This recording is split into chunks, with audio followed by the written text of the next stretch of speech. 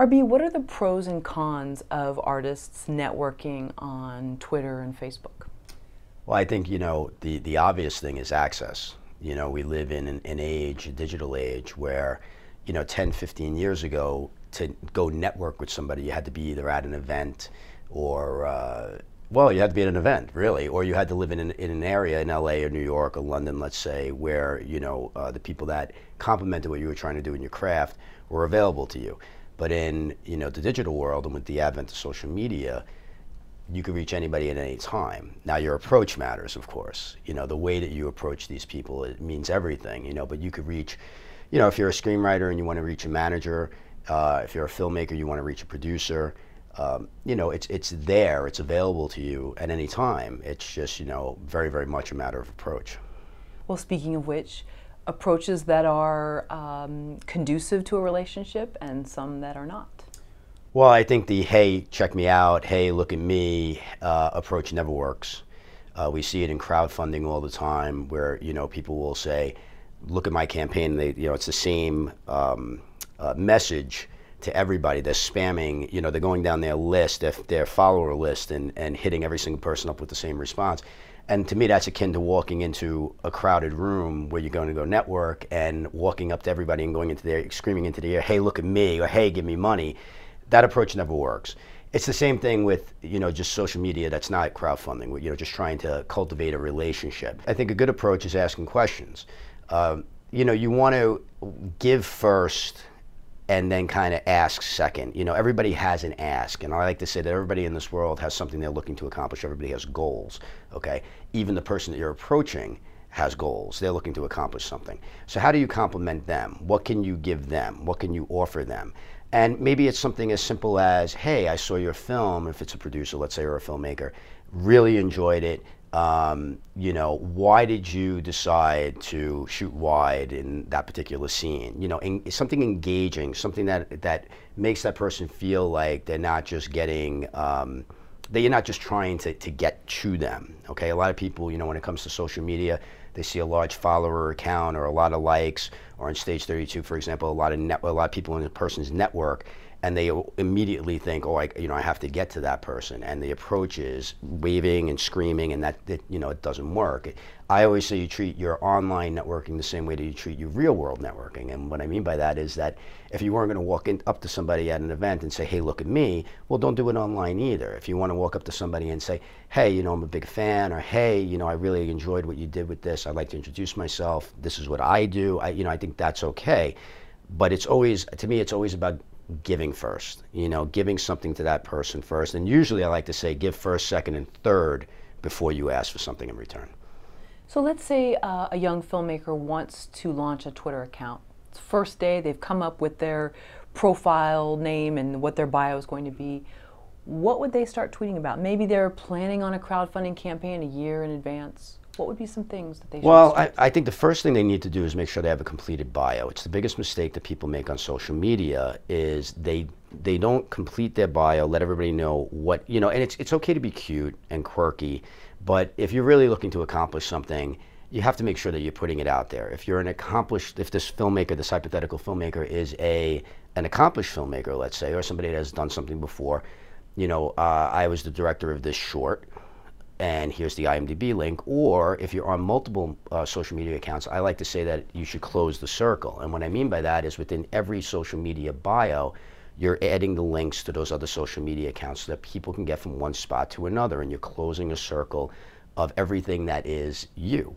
And it's a big mistake that people make. So that's the first thing I would suggest is that, you have your bio and you're very comprehensive with your bio. Use all the characters and use all the space you can. And that's probably the one area where it's okay to be a narcissist as well. Let people know what you do. If you have a place to, upload a resume, upload a resume. If you have a place to upload clips, make sure you're uploading clips. Use the features the site offers, the social media platform, to your advantage, okay? The second thing I would say is that you want to go out there and you want to let people know, again, what you've accomplished. You want to target people that you feel, in the situation, the hypothetical that you threw out as far as crowdfunding is concerned, for example, you're going to cultivate relationships. You're going to crowdsource, hopefully 3 to 6 months before you start that campaign. you want to be out there marketing before you start that campaign. That's a big mistake that a lot of people with crowdfunding make, is that if you build it, they will come. It never works. Okay, you need to create your audience or build your audience first. I mean, really, you need to identify your audience. You need to engage your audience, and then you need to move your audience, and that takes time. And so from day one, I would say, have a target list of people that you want to follow, people that you think are going to fit in with what you're looking to accomplish. And what I mean by that, it's not just making the film. Maybe it's the subject of the film. If you're making a film that you think a certain group or certain individuals would relate to, if it's a hobby kind of thing, maybe it's something within the story that, maybe your main character is a cyclist and you want to go after the people in the cycling community, just for an example, you do that. And you start cultivating relationships with them, so that when the time comes and you say, okay, the film is now up on Indiegogo, would you please not only support it, but would you please go out there and carry the message of what I'm trying to accomplish to other people? And if you cultivate relationships, you'll get people to go. You'll get people to move for you. But it all starts with cultivating those relationships and making sure you're cultivating those relationships. And that begins with, again, with asking questions and offering information and posting good material and maybe writing some good material as well and reposting other people's material and things of that nature. Being a collaborator as opposed to a broadcaster.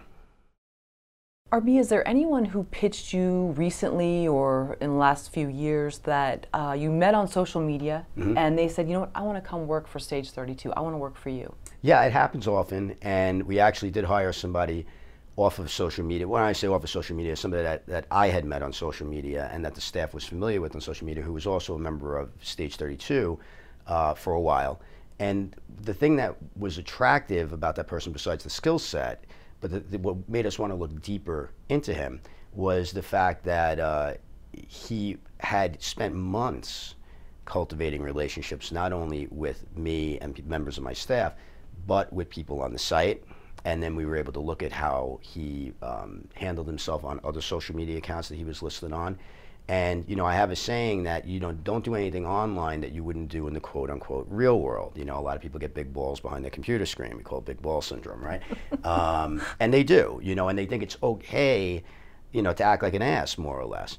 And it comes back to bite you. It really does, because people are going to look at how you handle yourself. And it's not just me as an employer, it's me as a producer.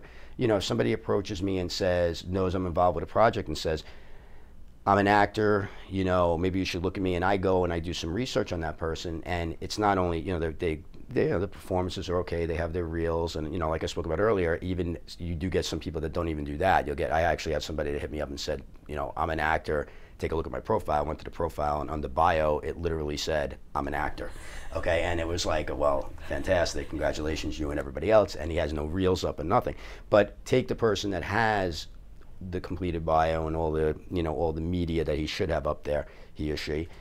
I want to look a little deeper. I want to make sure that this person is going to be a collaborator on the set, is not going to be completely self-serving, is going to have the best interests of his other actors at heart. When you're doing sides, or when you're doing close-ups and he needs to be, he's off camera and he's assisting the other. You could tell a lot by the way a person handles himself online. So you go a little bit deeper. So this particular person I was talking about that we hired, everything that he had done online showed how he would be, or at least I felt proved to me how he would be in an office environment, simply because he constantly gave, he constantly asked questions, he was constantly offering, posting great content, retweeting other people's content, sharing, liking, commenting. It matters. It makes a big difference. And that was one of besides his skill set, which was similar to other people who had applied for the job, that was something that pushed it over the top for us. Mm-hmm. Going back to what you said about big balls syndrome, which that's a great name. What if that's part of someone's whole shtick? What if they're like, you know what, I just tell it like it is, and I have no filter, and if people are offended, well, that's their problem, which you hear that, and there's many different thoughts on all that. Yeah. But if that's their thing, how should they then temper that for the internet, or maybe they shouldn't? Well, I don't think they should if that's the way they are in real life. I've never been accused of being shy. I'm pretty blunt, but I like to say that I'm simply honest. I'm respectful about it. You know, I'm not going to go out there and call anybody names or be abusive, or, you know, if I get into debate, I'm going to be honest about the debate. I'm not going to be, you know, name calling or anything like that. But I mean, if you're full of bluster and you're full of energy and this is the person that you are offline, then that's fine if that's your persona online. You just have to be careful because, you know, the one exception to things offline and online is that you know, nothing replaces that face-to-face interaction, of course. So things can get misconstrued online. You know, it's like I tell people all the time with emails, because I try to stay off email as much as possible and do face-to-face interaction, even if it's through Skype or through GoToMeeting, because I want to be able to see the person's expression, because, you know, I have a great deal of sarcasm, and I have my own sense of humor, and sometimes it gets lost in email. People think all of a sudden, they're like, oh my God, you're mad at me? And I'm like, I'm not mad at you, I'm cracking a joke, you know. But so, you know, it's the only thing you have to be careful about. But if you're consistent in your behavior, I think you know, people will understand and realize it. And then going back to the gentleman that you hired after seeing that he was a giver online and kind of checking him out, aside from seeing that he was generous with his retweeting, you saw that his bio and everything was in line. Mm-hmm. It seems like that what did you call it, the full circle? You had a great, the circle, closing the circle. I like that. Yeah. That's great. Yeah, he had all that, and I mean, he had his resume up, and this was somebody that was also creative as well. So he had a resume for his work, you know, what his work life, so, you know, quote unquote work life, and then he had his resume and experience for his creative life, the things that he was doing as a producer and as a filmmaker and things of that nature. That was also interesting for me to see, because I was able to look at him through sort of two different lenses, and, you know, take a look at his work career, take a look at I mean, this is his work career as well, but he wasn't doing this full time. It wasn't enough to support him full time, so he was doing this other work. But to be able to see that he got it and that he understood it, I mean, we're a social media company, we're an education company. We want people that fall into that realm, and he had done a lot of the social media work, he had done some teaching before, and then plus he fit the description of what we were looking for him to do as far as the day-to-day in what the role that he was looking to fill. Right. And in terms of having two accounts, let's say, one that's your work life and one that's the fun out of work, you know, we all can be sarcastic, we all can be silly. Yeah. But then keeping in mind, like, you know, I don't drink and tweet, you know, different things that, like, yeah. So we don't get too out of control, because we all can go there. I mean, we're all human, we can all push the boundaries and then go, you know what, I didn't really mean that. Right, drunk tweeting, yeah. Well, you know, I mean, look, everybody has a personal life too. Sure. And I think that, you know, again, as long as you're staying true to who you are, that's okay. But I do believe that people don't realize sometimes that you are being looked at on social media. Like, you know, if you are applying for a job, or even if you're you know, looking to fill a role on a set, you know, and people have options, they are going to look. They really do. I mean, I was down at South by Southwest, and I spoke to so many filmmakers and producers that when I talked about rounding out casts and things like that, I can't tell you how many of them mentioned, I do my research on social media. I look at what people do. I look at how they how they handle themselves. I look at what they post. I look at their reels. You know, and make sure that it's there, that everything is there, because I don't have time to waste, and I don't want poison on my set. And it used to be, like I said, in the old days, you took a shot. You know, somebody would give you a referral, or somebody, you know, you heard about a good, you know, person in town or whatever. But now it's much, much more competitive, because if I'm a filmmaker in LA, or, you know, let's take me out of LA. If I'm a filmmaker in, you know, Omaha, okay, I can go onto social media and find cast and crew in Omaha. There's a bunch of different sites, even outside of Stage 32, where I could probably look around, go onto LinkedIn or whatever, you know. Not that I recommend that, but you understand my point, is that the pool is bigger, so why shouldn't I be a little bit more selective, and why shouldn't I vet people before they're poisoned on my set? RB, is there a success story from Stage 32 that you're really proud of and actually get a little emotional over? There's a few that I get very emotional over. One of them, we've had a lot of sort of single success stories, and what I mean by that is, and we have them every day, really. You know, a screenwriter who was in his mid-50s, who, you know, had flown close to the sun over a 30-year, I don't want to call it a career because he didn't have one really, but a 30-year attempt at a career. Had a couple of things get optioned, a few things get sold that were never made, and finally got to a point where he was ready to give up the ghost, and he decided to pitch through the Stage 32 Happy Writers one more time to a manager at Bender Spank, because he really, really believed in this one script. Excuse me, and the long story short of it is that within a week, he had been flown to LA for a meeting. This manager, Daniel Van Bendesmink, had read 2 more pieces of his work, and one of them was a television pilot that he had written years ago. And Daniel said to him, well, what do you want to do? Do you want to write features or do you want to be in TV? And he said, well, 25 years ago, I wanted to be in a writer's room. That was my dream. And he said, well, why don't you want that now? And he said, well, because I'm 55 years old. And he said, I don't care. He said, go home and pack your bags. And within a week, he had him on Blacklist on ABC. So that was a really, really cool story. On a much bigger scale, we have a filmmaker. His name's David Roundtree. He is just a great guy, and also a guy that uses social media all the time to vet people and to, look for talent. He had 2 films in theaters over the last 6 months. One was called 108 Stitches, and another one was called Cut. Cut just premiered on Hollywood Boulevard a couple of weeks ago, sold out the whole week. It was the first film that Stage 32 exclusively distributed online, so we were really proud of that.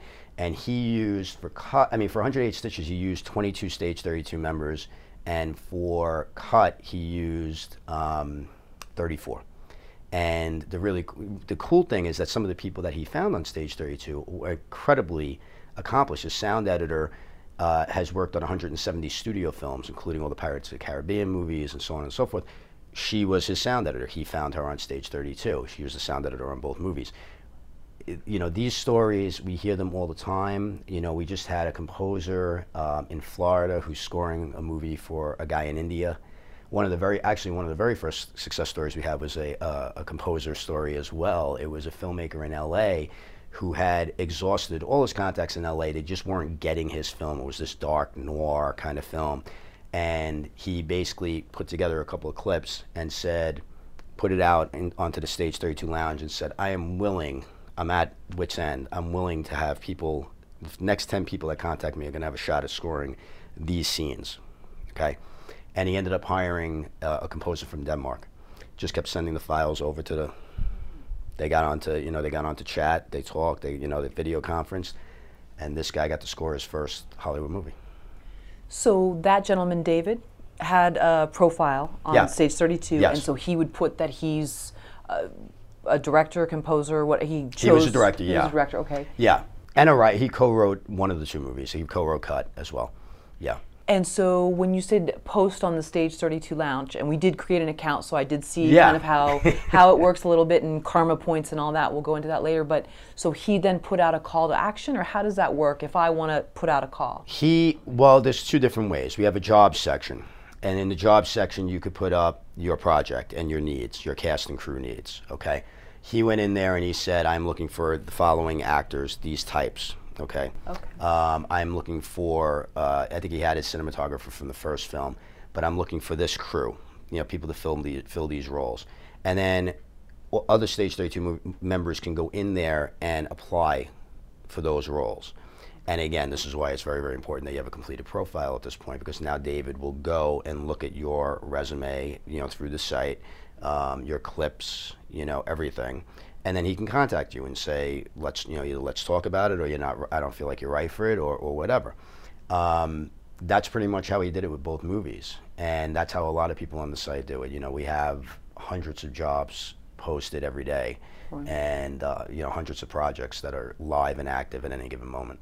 And it's free, right? For the Completely poster free. and the free. inquiry person. Okay. Yeah. Has anyone ever written to you and said, RB, I love your site, but no one's contacting me. I'm putting in for these projects and I'm not getting anything back. And you took a look at their profile and said, well, here's some suggestions and this is probably why. And it changed it around. All the time. And one of the cool things about the site and my staff is that everybody's involved inside the site, even down to our technical people, the people that actually design the site. We're all very, very active in the community. And we try to act as sort of traffic cops in a lot of ways too. If you're in the wrong spot or if you're not quite getting it here, we try to make it's an extremely comprehensive site. There's a ton of resources and features. So we try to make, our FAQ area, our help area, extremely comprehensive. But on top of that, we also get into the site and we respond to everybody We also check, you know, if we just see a post in a wrong spot, we'll say, hey, you know, you may want to post in this section, you're going to get a better response. But to answer directly, it happens all the time. We'll get people that will say, you know, I'm not getting anything out of this site. You know, nobody is getting back to me on job requests and things like that. And then you go and you look and you'll always see the same issues. The lack of a bio, the lack of a complete, you know, I'm an actor, but there's no reels. I'm a composer, there's no samples, you know, things of that nature. Or I'm an actor and there's no headshots. I mean, come on. And then the second thing that you'll see is that they're not active. They're not participating. And it's a big deal. David, you know, we talked earlier about David Roundtree, and one of the things that David said to me was that if I go to look at somebody's profile and I see that they're not active in the community, they're automatically eliminated for me because I feel like they're just coming in here to be a one-way street. They just see me, they see I'm casting this thing, and that's it, but they're not contributing anything to anybody else. So again, his mentality is, and I agree with this, if they're going to be this way offset, maybe they're going to be this way onset, and I don't have the time to waste. And you know, it's hard enough running a set as it is. You don't want, you know, people causing problems and people that are all about themselves. So it always comes down to the same mistakes. It always comes down to it's social media. You know, you need to be in there. You need to be active. You need to be social. You need to be networking. You know, I'll hear from people that say, I'm getting nothing out of this site, and I go and look at their profile, and they have no network connections. You know what I mean? They haven't connected with anybody. Well, of course you're not getting anything out of this site. You know, it's akin to sitting in the dark in your house and waiting for somebody to ring the bell and go, hey, you want to roll? Or hey, you want to come work on this movie? I mean, it's not going to happen. It never does. And it's certainly not going to happen on social media. So let's say someone has a nice completed bio, they've put up a reel, they're an actor, they have a headshot, they have a great, you know, their bio says more than just plain actor. How can they be active on Stage 32? Are they like recommending? Forgive me. No, it's okay. Well, mainly the Stage 32 Lounge. Okay. The Stage 32 Lounge, well, I mean, this is one way. I mean, there's a lot of different ways. Sharing of content, it's no different than any other social media site. Sharing of content, contributing to threads, you know, helping people out if they're asking questions. But the Stage 32 Lounge, the way it's broken up, we pretty much complement every discipline and every stage of a film production. For example, like pre-production, filming, you know, during the process and post-production and things of that nature. So no matter what your discipline is, there's a place for you, okay? And because we live in a world now, you know, a DIY world, and where we have more multi-hyphenates than ever, which I think is a good thing, where we're wearing multiple hats. You know, I started as an actor, now I'm actor, screenwriter, producer, director. I have multiple places to go talk to people and ask questions, or, you know, if I come across a piece of content, to post it on, you know, in the appropriate section.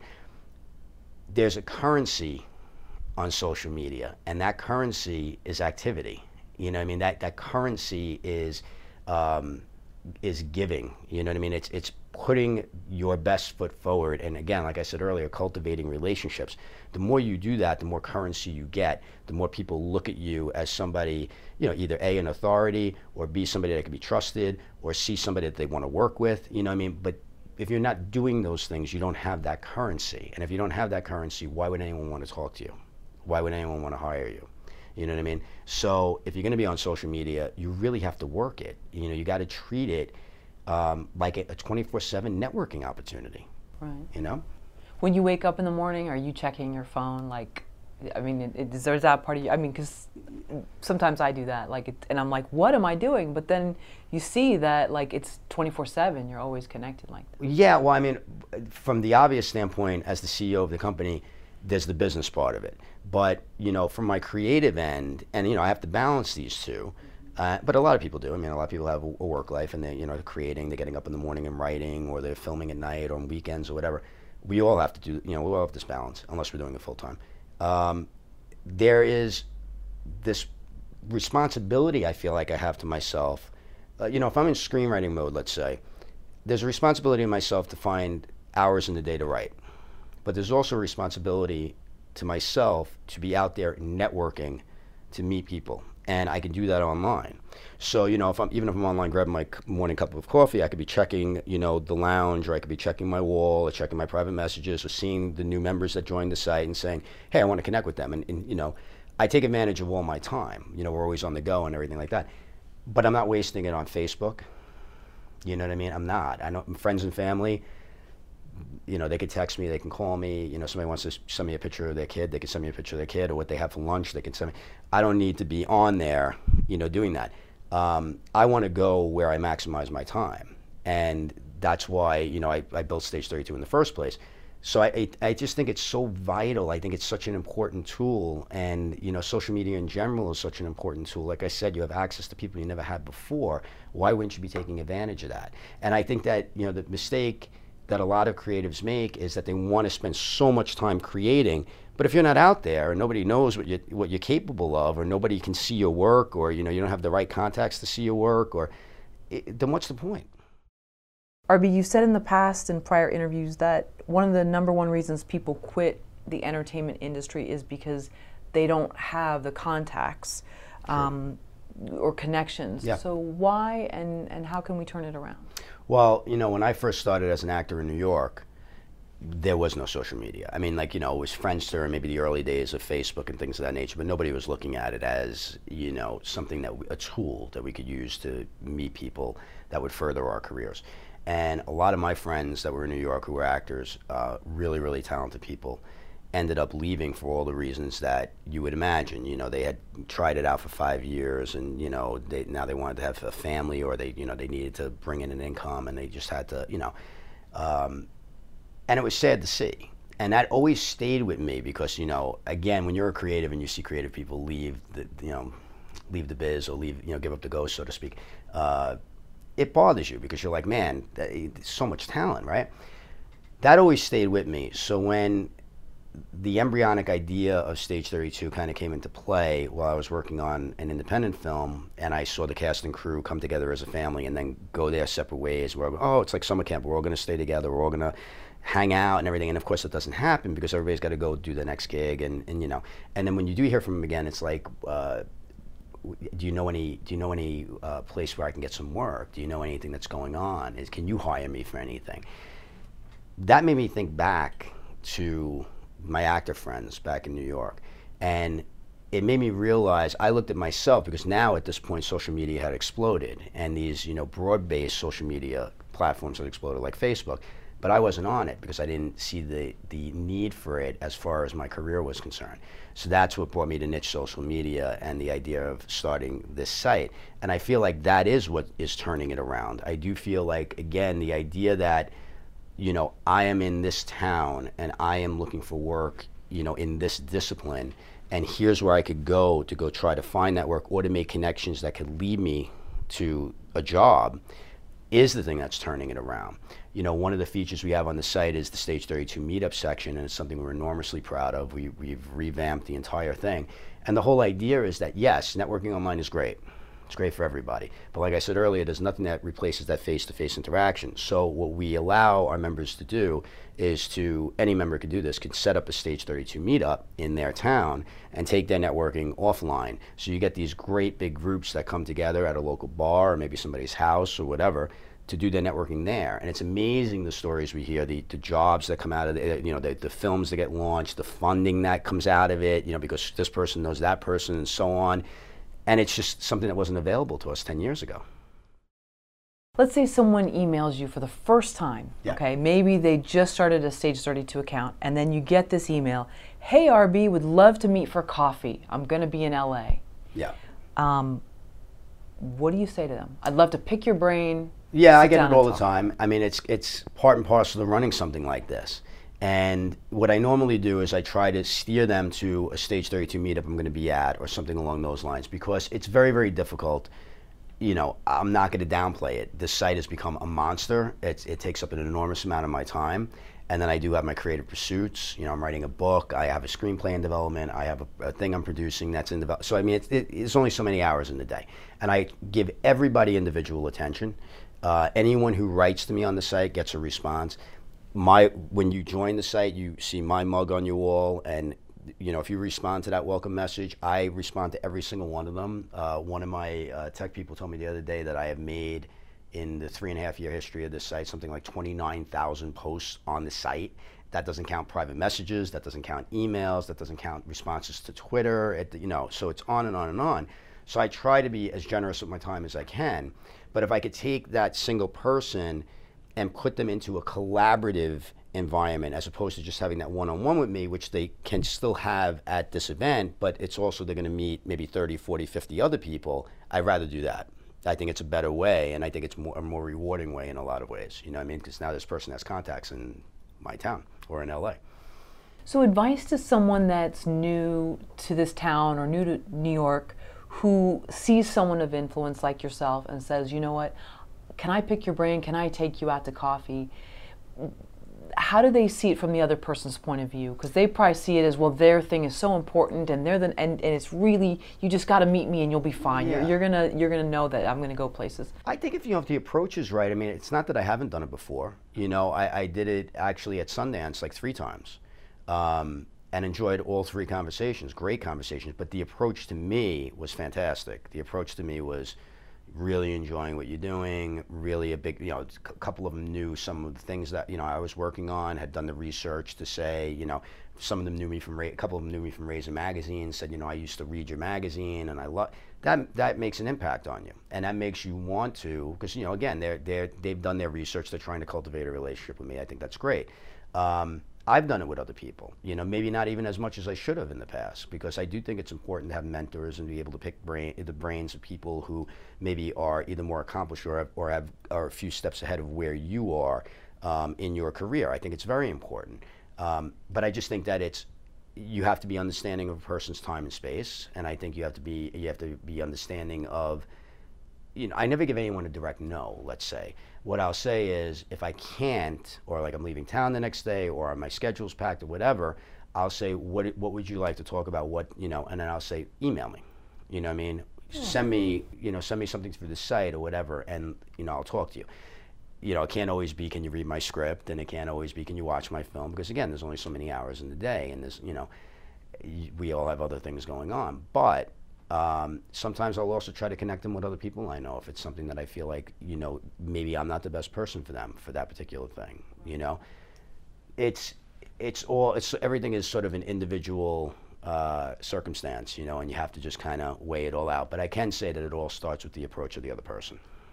Sure. So at Sundance, yeah, you're in Park City. There might not be a lot of other things aside the festival going on. So yeah, that would be a great place for someone to meet up. But here in LA, because you are involved with so many things, and Stage 32 is so much of your life, you would recommend that maybe someone send a question via email instead of, so they don't get that rejection. You see what I'm saying? Because they might take it wrong, and it's not that someone doesn't value their time. And I make it very, I mean, I never, you know, avoided or I'm always honest about it. You know, I mean, if it really is a time thing, it's really a time thing. If it's really that I feel like I can't help that person in that particular area, if they're looking for something very, very specific, I could say, well, let me look at it and maybe I could direct you in the right direction. But it's also this idea that if I can put somebody in a situation, like I was saying earlier, if there's a meetup going on in town, and in LA that we constantly have Stage 32 meetups happening, if I can put them in a situation where they're networking with 50 people and not just me, then I think that's really, you know, productive for them, and, you know, exactly why they're on the site to begin with. They're on the site to meet other people and network, you know. So if I can give them both, you know, give them that 5-10 minutes at the event and then give them a whole support system, I'd rather do that.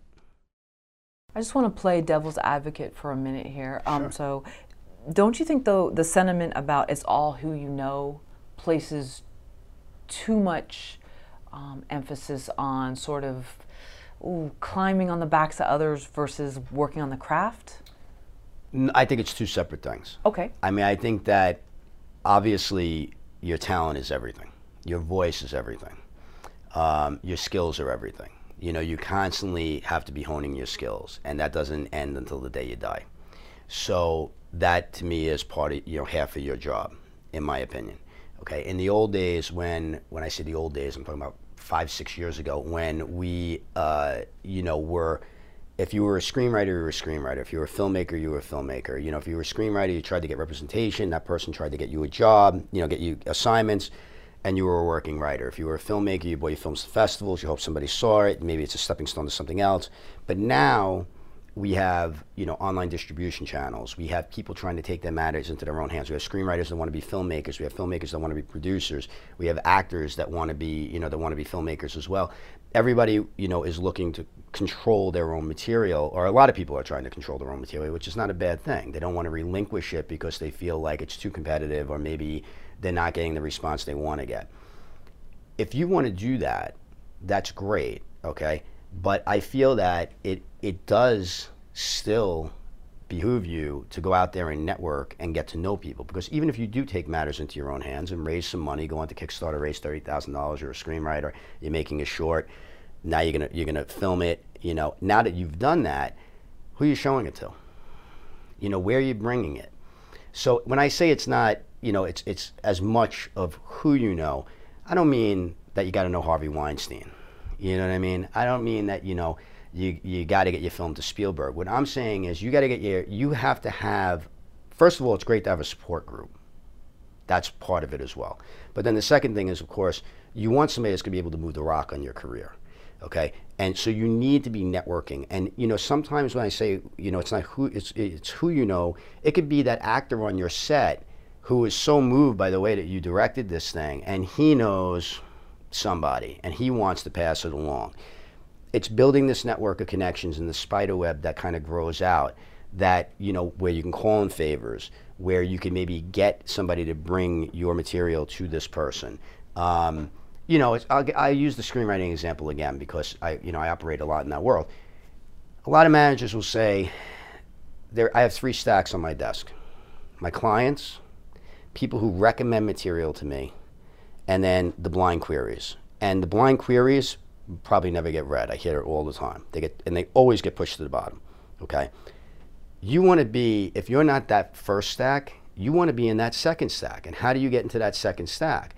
Well, you got to have people that are willing to go out on a limb for you. People that, you know, people that you've cultivated relationships with that are willing to take your material to this person or to that person, or know this distributor, or know this person that runs the film festival that is going to say, yeah, you know, we could sneak you in. You know, and it happens all the time, by the way. And that's what I mean by, you know, it's who you know. Let's take a hypothetical networking event. Let's suppose you've connected with maybe 7 people, you've received 4 business cards, you've followed back a bunch of people on Twitter while you're there. Yeah. What's appropriate follow-up without being, where they can tell you have an agenda because you've got something like, hey, I just want to let you know it was really nice meeting you. By the way, here's the link to my crowdfunding. Yeah, no, too much. Too much. And I mean, and crowdfunding, again, if we're going to just even take that example, again, it's all about cultivating relationships.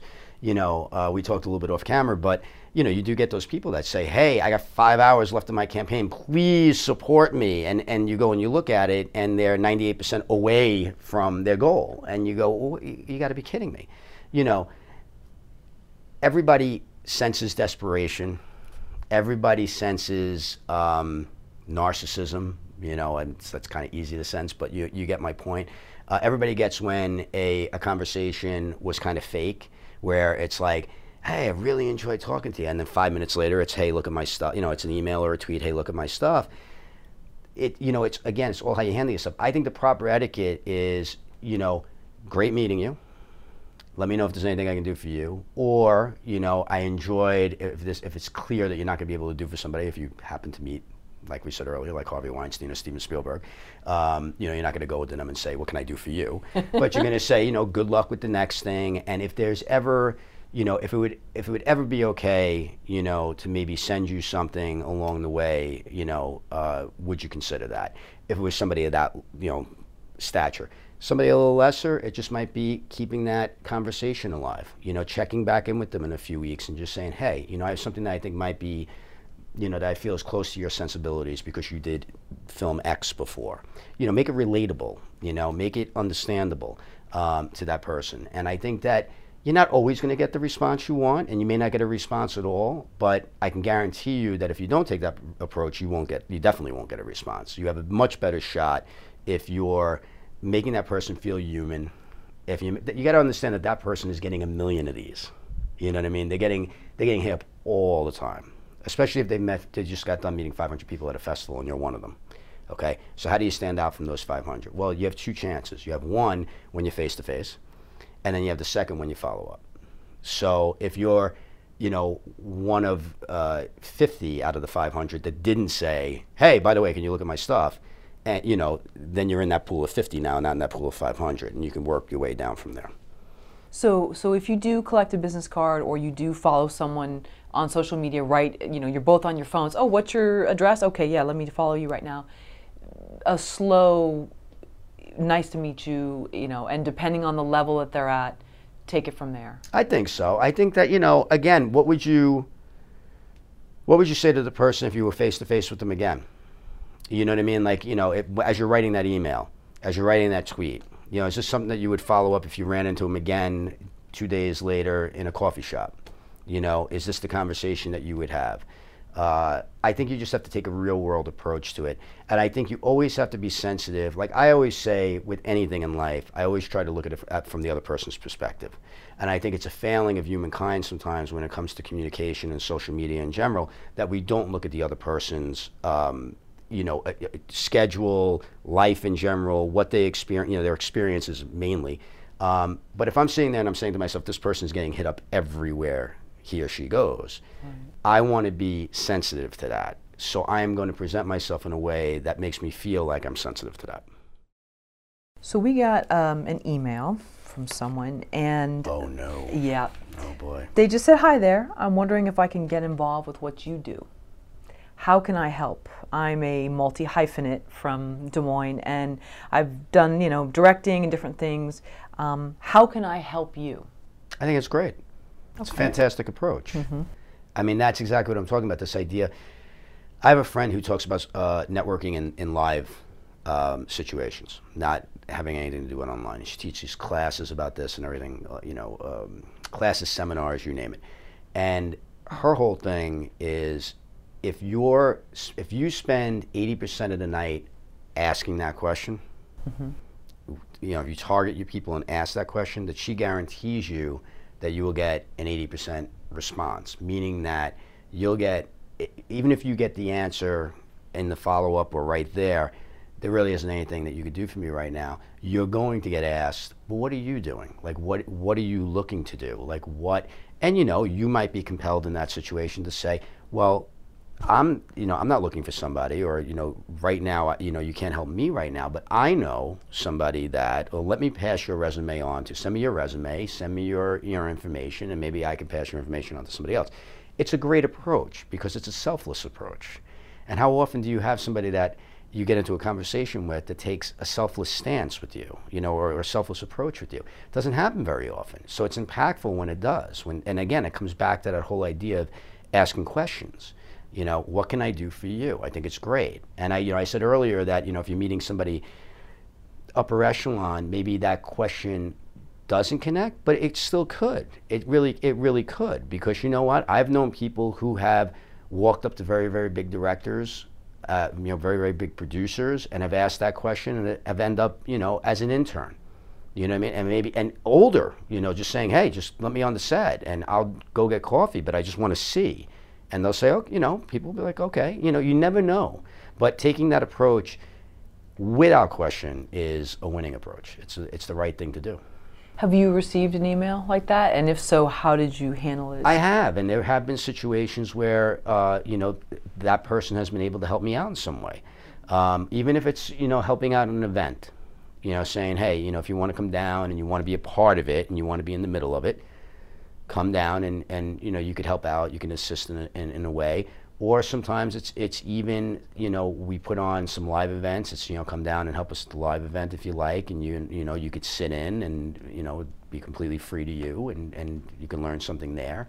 We try to do a lot of things for a lot of people. Like, I've been asked by, I've been approached by students, let's say, who are so passionate about what they're doing and asking if there's any intern spots open or whatever, and maybe if I don't have them, I'll go back to them because they're being so selfless and say, what are you studying? What do you got going on? Okay, I have this webinar coming up, and it's normally, or this class coming up, and it's normally $50, it's normally $199. You could go take it for free.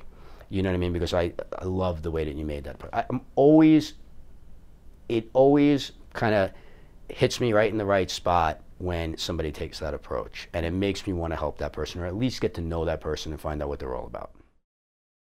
All right, this is kind of blunt, but difference between a narcissist on social media versus someone that's just a really great promoter of themselves. Can an artist do it wrong? Yeah, absolutely, and there's a huge difference. A person who promotes himself really, really well still takes the worldview of engaging other people. A narcissist on social media is strictly a broadcaster. It's somebody that is out there consistently broadcasting the same message. The most consistent, or the best example I can give of that is, it happens all the time on Twitter. People go and they see a follower count. We have like 128,000 followers on Twitter. They see that number and immediately say, support my campaign. And then when you go to their, or take a look at my video, or hey, look at my reel, and they don't even take the time. The amazing thing is, hey, look at my reel, but then you look up that person's name on Stage 32 and they're not on the site, not even a member. So they haven't even taken the time to read your profile to see what you do, okay, or to ask you a question about it. They just see that number and they say, okay, I'm going to go after them. And then if you go to their profile on Twitter, you'll see that they're posting the same message, static, to everybody, right? And if you go and you look at the number of followers of each person that they're hitting, 50,000, it's 60,000. So what these people have done is taken the time to do the research into who has a lot of followers so that they can blast them with narcissistic, behavior. Like, look at my reel, look at my... Now, with crowdfunding, sometimes it's just complete lack of education. But that is a problem to me as well, because that means you're lazy. Because most crowdfunding platforms, first of all, there's 7,000 articles out there about crowdfunding. I wrote one about crowdfunding on Twitter, or promoting your crowdfunding campaign on Twitter, and the mistakes you make. But the major crowdfunding platforms out there not only have live people assisting you, but they give you kits on how to do it. So if you have made the choice to ignore those or not read those, and it's not worth your time, it's not worth my time to even look at what you're doing. You know what I mean? You're obviously, you just think you're a genius, and if you build it, they will come. And how could it possibly fail? And I'm just going to blast everybody with my my genius. That's at least what you're putting forth to me. Sure, and I know crowdfunding is a different animal, and people tend to. There's almost a crowdfunding psychosis that sets in. Understandably, time is on the line. But let's talk about maybe someone that's not under the pressure of their campaign expiring. The difference between narcissistic behavior of an actor or a filmmaker, screenwriter, whatever, versus an artist that just is really doing it right. Yeah, it's the same thing. It's the look at me behavior. It's look at my reel, look at my reel, look at my reel. I just cut my reel. Yo, take a look at this. It's like, first of all, the approach is terrible. Second of all, another thing that's just a huge turnoff, for example, like the narcissistic behavior is hey, hey, hey, and you're doing it to people you're not even following on social media, or you're doing it to people that you don't know anything about on social media. A good promoter would be somebody that has already engaged you in some way and would say to me, hey, RB, this is my new acting reel. Would you mind taking a look at it? Now, that's a totally different thing. If that person's already following me, like using the Twitter example, if that person's already following me on Twitter, okay, that's cool. He's taking the time to follow me. He's following what I'm doing. If he's engaged me over and over again, I think that's fantastic as well, okay? And that is the give and take, okay? Now I'm much more compelled to maybe go take a look at it, okay? I'd much rather them do that for Stage 32, of course, that they're posting it on there. And I would like to see that. Like, I will go to that person's profile and I will say, how come you haven't uploaded it yet? You know what I mean? I'll ask that question because, again, it's closing the circle. Right. So I try to, in those types of situations when you're a good promoter and you've engaged me and you've done all those things right, you've shown me that you're not just a broadcaster and you're not just being a narcissist. What I'm compelled to do now is not only look at your reel, but maybe help you by saying, why aren't you posting it here? Why haven't you put this link here? Like, you know what I mean? This is going to get you more followers, more likes, more comments. Why don't you do this? More people are going to see it. So it's all about engagement. That's the difference.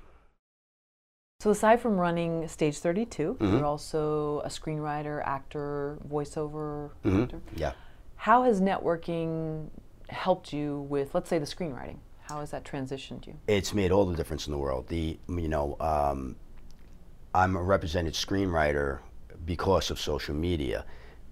There were a lot of things that led to that. I placed second in the Creative World Awards out of, I think it was 5,000 scripts. Obviously, you can get exposure from that. The exposure that I got from that led to a couple of people that I knew through social media. There was somebody that was interested. They knew somebody that I knew on social media. That person went to bat for me with somebody else, and all of a sudden it was, again, this web that I talked about earlier. All of a sudden this was an expansion that led me to David Greenblatt. And David founded Endeavor back, I think, in the late 80s or whatever, sold it to William Morris, which is why William Morris Endeavor. He's one of the co-founders of it. He's been repping Shane Black since 1984. David wasn't somebody I was getting in front of without people vouching for me, people that I had cultivated relationships with on social media, who knew this person, who knew that person, who wanted to read the work now, who wanted to take a look at it, and who finally got it to a director who was repped by David. And the director said to David, "You need to read this." And a day later, the director was on a plane out here, and I was sitting in front of David, and 3 weeks later, I was repped. It doesn't happen without social media. It just doesn't. Mm-hmm. But it also doesn't happen had I not cultivated those relationships, had I not worked the social media side of things. And, there's no bigger shining example than that, for me. I mean, it just doesn't happen without it.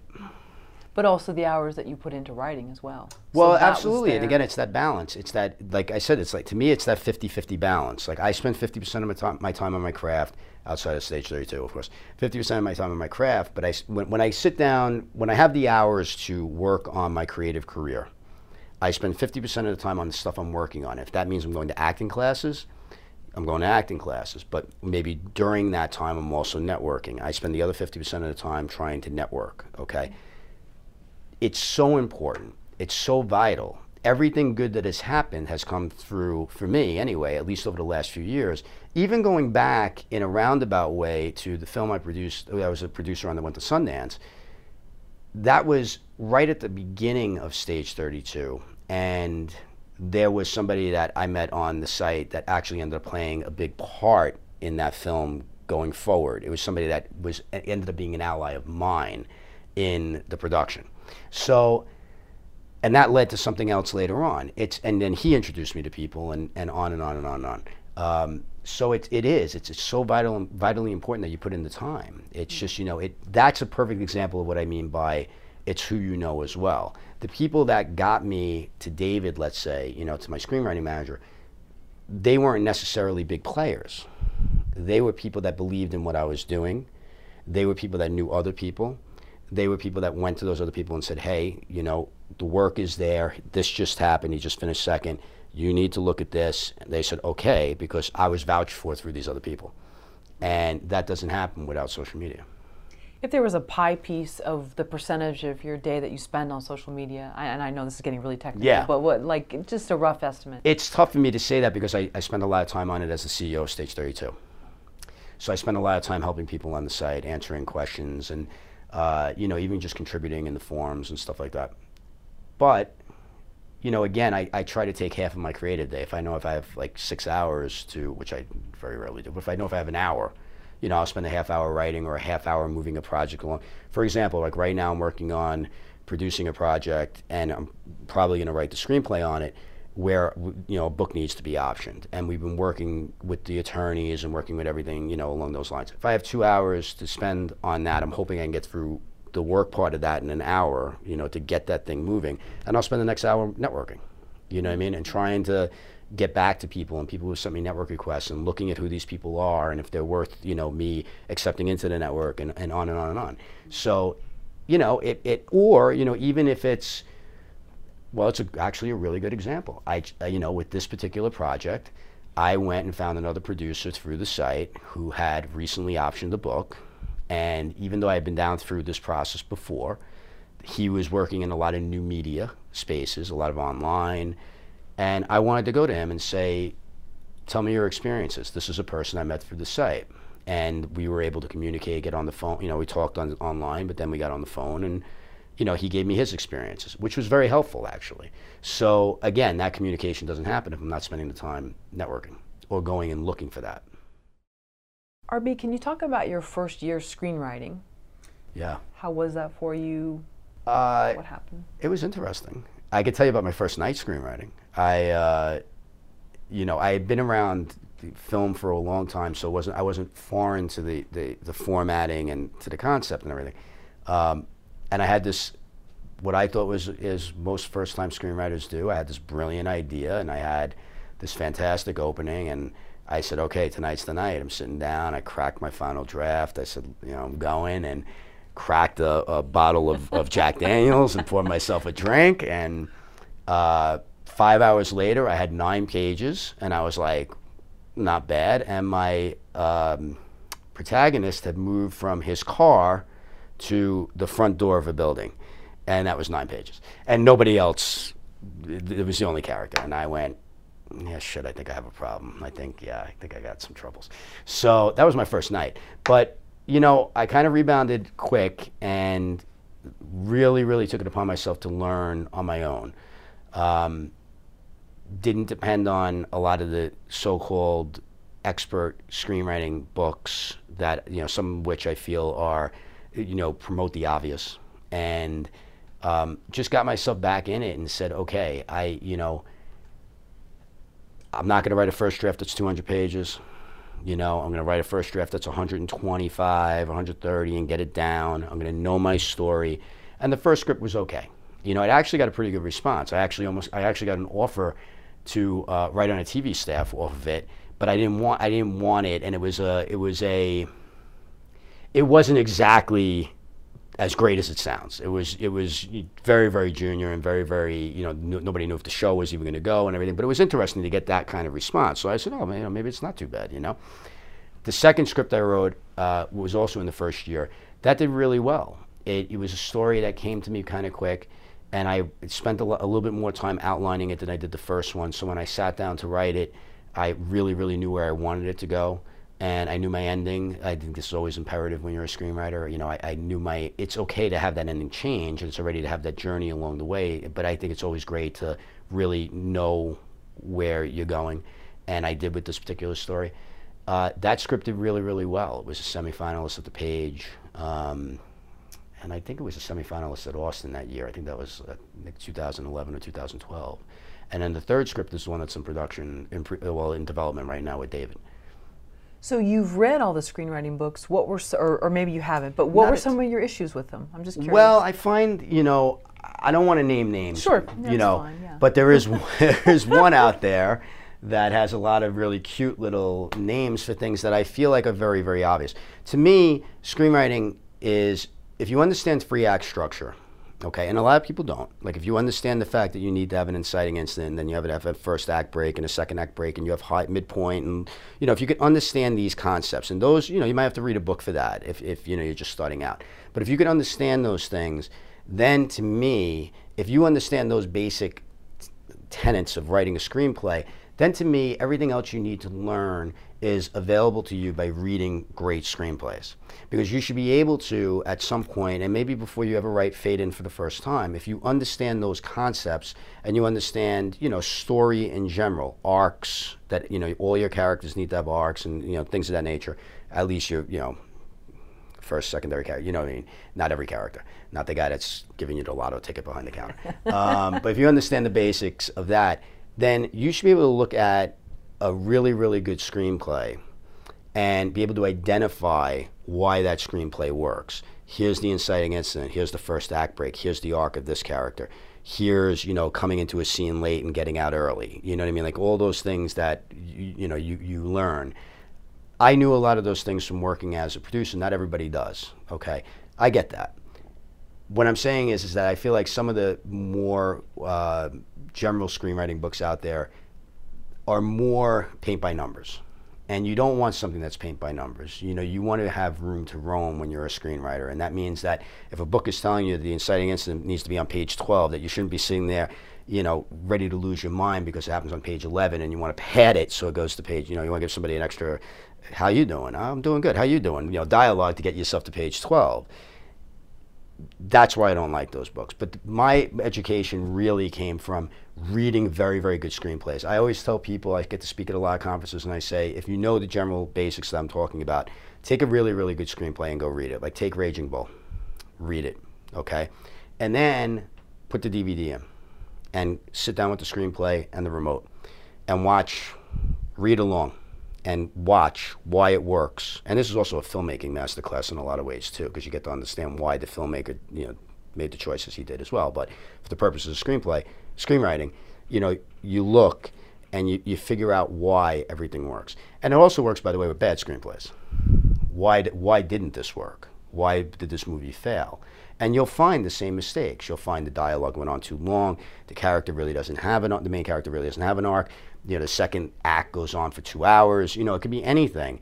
But if you understand why it's not working or why it does work, I think it informs you as a writer as to how to be more concise, how to write your characters more vibrantly, how to write good dialogue. I think all those things are within really good screenplays. I think that's where the masterclass is, once you learn the basics.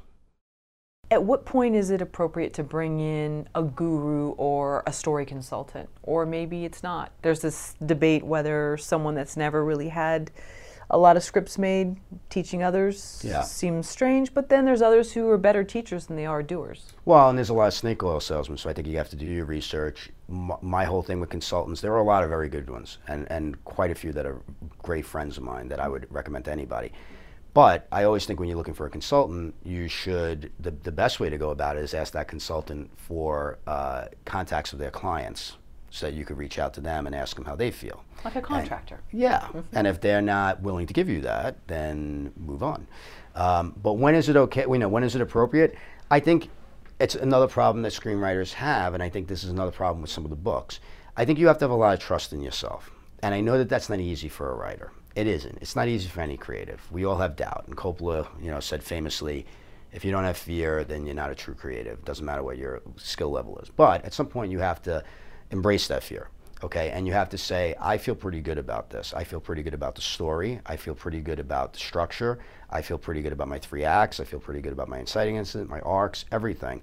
And now what I like to do is bring in somebody that I can trust that is going to be, and this is key, brutally, fierce about this work, and be honest with me and not going to blow smoke up my skirt and say, it's fantastic, okay? And that, of course, means that you don't go to your mom and you don't go to your family, and, your mom's not going to tell you you have third act problems. She's not going to know you have third act problems. So you got to go to somebody that, that you can trust, and somebody who is going to be honest with their feedback. But I think that you have to make that decision when you're ready. I used to have sort of a rule of thumb when I first started. It's a little different now because with the Stage 32 Happy Writers, we're working directly with executives. So I can get my work. If I want somebody to critique my work, I could even pay for it through my own site to pay for somebody to, of stature to look at the work. But before we had this, and before the site was even online, I had a coverage service that was a very, very general, inexpensive, but well-respected coverage service. And I would send, and this is usually after my, second or third draft, I would send my screenplay. I would buy 3 pieces of coverage from that particular coverage service. If one person had a negative comment on something, I'd look at it. If 2 people had the same notes, I'd really, really look at it, and I probably would change it. If 3 people came back, I knew I had a problem. Okay, if all 3 people came back with the same thing. And then I had one trusted advisor that I had cultivated a relationship with who covered screenplays for studios for 20 years, somebody I found online, somebody that I had done my due diligence on, said it, and, and went to him, and he was like my last line of defense, okay? So once I corrected all the problems from the first 3 pieces of coverage, I trusted myself enough to say, okay, I can't be precious about this anymore. I got to let it go. I'm going to let him read it, and I know now the knives are going to come out. And I trust him, okay? I totally trust him. And I trusted him enough that we had the type of relationship, and this is, again, by going to people that he worked with, I asked this question. If he pushes back on me on something, if he pushes on me, can I push back? And will he be receptive to me pushing back? Because I don't want to just, give in. I want to know, I want to have a little bit of a debate about it if I really feel strong about it. And by the way, that's going to serve you well if you become a working writer, because you're going to want to accept things, but if you're going to pick your fights. You're going to fight for certain things, and he would, and the answer was yes, he will. Like he'll allow you to go back. So he would always be my last line of defense. I would work with him, take his notes, go back, clean it up, and then at that point I was out. I was trying to query executives or query managers, or submitting it to contests and everything. I wasn't precious about it anymore, and I wasn't reworking. Like if I submitted it to festivals, or not to festivals, to contests or to managers or whatever, I wasn't reworking it at that point. Like now it's gone, and now I'm working on the next thing. And if I do get feedback later on, then yes, I'll go back to that. But right now, if it's out at a contest and it's out to executives of any sort, managers, producers, or whatever, that's gone. On to the next thing. So it sounds like a fine line between having a bunch of yes people in your life versus saboteurs, because there could be people that may say it's bad when it's actually great. So yeah. Finding that fine, because it's not easy to find the middle ground with that. No, and I think you get much more of one side, though. I think you get much more of the yes people. I think people are very, we were having a conversation the other day, and they said the biggest enemy of a creative is the person who tells you yes all the time. The person that, you want somebody that's going to be honest. You don't want, or the person that's going to be nice to you, I think was the way we put it. Like the person that's just going to be nice. You don't want people to be nice. You want people to be honest, okay? Most people that are going to read your work are going to be nice, if they're your friends and family and people that, or your acquaintances, or you're trading scripts with another writer, and that writer's gonna go, oh, it was terrific, and that's not good for you. No growth comes from that. Like it's the same thing when you have debate with people, like a discussion with people. Growth comes from debate. Well, growth as a writer comes from getting honest feedback, or any creative pursuit, really. I mean, you want honest feedback. Was I good in that scene? You weren't so great in that scene if you're an actor. You know what I mean? You want to get that feedback. Well, what did I do wrong? What did I, same thing as a writer. So you want to find, if you're finding people that are being saboteurs, I mean, I think that you're probably surrounding yourself with the absolute wrong people. But I think, again, if you're giving yourself up to a consultant or somebody that's doing coverage for you, you have done your homework, and you have gotten yourself to a position where you say, I trust this person implicitly, I'm giving it to them, and I'm going to be very receptive to that feedback. Which, of course, by the way, is the other part of the battle, is that you have to be receptive. Yeah. So over the 3 scripts that you've done, what was that time span again? Well, I've written 4. 4. The first 3 were probably a year and a half or a year and 4 months. Yeah. And where have you seen your growth as a writer? Like what have you seen that you've really honed in on? Maybe you got notes, you received notes on them, like, RB, can you change this, or this character falls flat here, and then you've really fleshed it out? Structure a little bit. Certainly from the first script to the second script, there was a big jump in structure. And I think that in refining the structure. And I think that what caused that was, with the first script, I had what I thought was a good idea, but I didn't have the follow through the whole way. Like, I was like, well, I'm going to find the story in the middle. I had the ending, which changed. So I was, receptive to going into it because I had the beginning and the ending. But I really didn't. I allowed myself too much room kind of in the middle. So the story meandered and characters kind of came and went and things of that nature. With the next script, I didn't really outline in the traditional sense. I didn't go this scene that, or have index cards or anything of that nature. But what I did was, I kind of laid out my characters and said, here's how they're going to grow. Because here's my beginning and here's my ending, and here's how they're going to kind of get from here to here. Okay, and I'm going to allow myself some room to go, but not so much, and I wrote that script very, very quickly because of that. Like, I had the story, and it flowed more freely from me. And, so when I got to the third script, there was this idea that, okay, it worked there. This is a completely different story, and there were 2 totally different stories from second to third. But I kind of get what works for me now. Like, I kind of get what keeps me from wandering off too far, And I think that was one of the biggest differences, for sure. And of those 4 scripts, how much easier has it been for you to receive feedback? Oh, as far as criticism, oh my God, so much easier. The first script, man, I was like everybody else. I mean, I did exactly what I said earlier, the 3 pieces of coverage. And, I was expecting them to come back brilliant. I was expecting them to get the humor. It had a lot of comedy in it. And, one person liked it. They were all passes, by the way, they were all passes. And one person liked it. The other person was like, I like this character and I like this character. And one person just eviscerated it.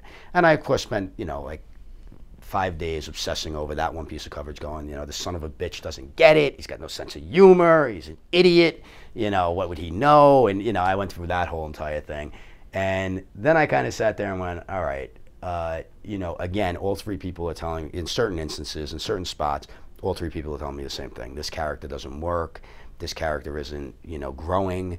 You're doing a great job with your second. This was actually one of the pieces of feedback on the first one was, and you talked about growth earlier, when you have to kind of realize this, you're doing a great job with your secondary characters. Your secondary characters actually have all the growth, but your lead character kind of stays here. And I went, well, wait, how is that possible? I've been thinking about this character for like a year. But then I had to go back and look at it and go, well, wait a second. Yeah, right. It's true. Everybody else is kind of growing around him. And he is kind of watching them all evolve. And he's not really. So I had to go back to the drawing board and I had to say, okay, well, wait a second. And that's when I kind of wrote a little bit of an outline for this character and said, okay, looked at each scene individually and looked at what he did in that particular scene. What his, was he being proactive or was he being passive? Which is a big mistake that a lot of screenwriters make. That, things happen to their characters as opposed to their characters going out and doing things, which obviously is much more rewarding. And this character really wasn't doing anything. This character was kind of wading in and out of everybody else's life, and things were happening to him. And he was moving forward or backward based on kind of the things that were happening to him. So, it took me a while to get there. Like, I was very defensive. Are you kidding me? I was like, how dare they? What the hell? These people don't know what the heck they're talking about. Like, who is this AZ guy? Like, I get the initials of the guy that covered the script. Like, who the hell is this guy? Bring him in front of me. I'll show him what a screenplay is. And yeah, so when I finally I took a lot of the lessons I learned on the first script as far as the coverage was concerned, because I did end up getting a lot of coverage on that script because I kept rewriting it because I wanted to get positive feedback the next time. Not that I was looking for recommends or anything like that. I just wanted to see less criticisms. And if I'm getting less criticisms, then I'm cleaning things up. So a lot of the criticisms I kept getting back helped me not only shape that script, but inform the next one. Because this is where you're not, like, again, the example of, like, your primary character not moving the story along. It's the secondary characters that are moving it along. That really carried over into my second script. I knew exactly where that protagonist was going, before I wrote page 1. Let's say you get a phone call from another screenwriter that's had an AZ go with a red pen over their script. Yeah. How are you going to talk them down from the ledge? Well, we talk about this all the time. I'm fortunate. It's amazing because even though I have this one script in development, and I really have had nothing else made, I do get to speak at a lot of screenwriting conferences, and which is great, and I really enjoy doing it. And but you get that question often is like, how do you handle the criticism? How do you? And I say you just have to be realistic. Like, you have to be, you can't be so precious about everything. You have to absorb it, digest it, and if you're really, if you've said to yourself, I'm being as honest with myself as humanly possible, and I don't see this, then you got to fight for it, okay? That's okay. But you got to make sure you really are being honest with yourself, and obviously that's easier said than done, because as writers, we are precious about our material. Mm-hmm. We do think that it's, works, and, that other people just aren't getting it. It's easy to get to that point. With the Endgame, the script that's in development right now, when I was working with David on things that he wanted, they were such minor things that I felt like I was going to, choke him, at times, because it was like, it's like this little thing, but I get it. Like, it's a detail here and a detail there that sometimes makes all the difference in the world. Sometimes it's really, really big problems, and sometimes it's really, really small, little things. And you have to be receptive to both. And you have to be receptive to people's opinions, especially if they've climbed the mountain. You know what I mean? If the person that's giving you that feedback has been to the top and back, and you're still climbing, then you got to surrender a little bit. How does that writer do a gut check though? Because maybe they've been told by mom, dad, and everybody back home in the school play that they did that they're amazing, but then here is different, and there are people that will just eviscerate you. Maybe they're not even trying to be mean. So how does someone do that gut check? Well, hopefully they are eviscerating you and they're not being mean. Hopefully they're just being honest. And I think the way you do that gut check is that your mother, your brother, your sister, your teacher, your fifth grade theater teacher or whatever that you wrote the great play about the tooth, the rotten tooth or something. What have they produced? What have they done in this town? Interesting. Okay. What have they done here? Okay, they haven't done anything here. And if that's what they were looking to do, then they should move out here and do it. It's fine. Listen, your friends and your family are always there. They're there for a different kind of support. They're there to support you with your dream that you want to be a working writer or that you want to be a working creative in any, whatever the pursuit is. That's their job. Their job is to support you and not say to you, you're out of your freaking mind, don't pursue it. But their job is not to tell you that the script is great, okay? It's the job of people who are doing it to tell you what's right and what's wrong about your work.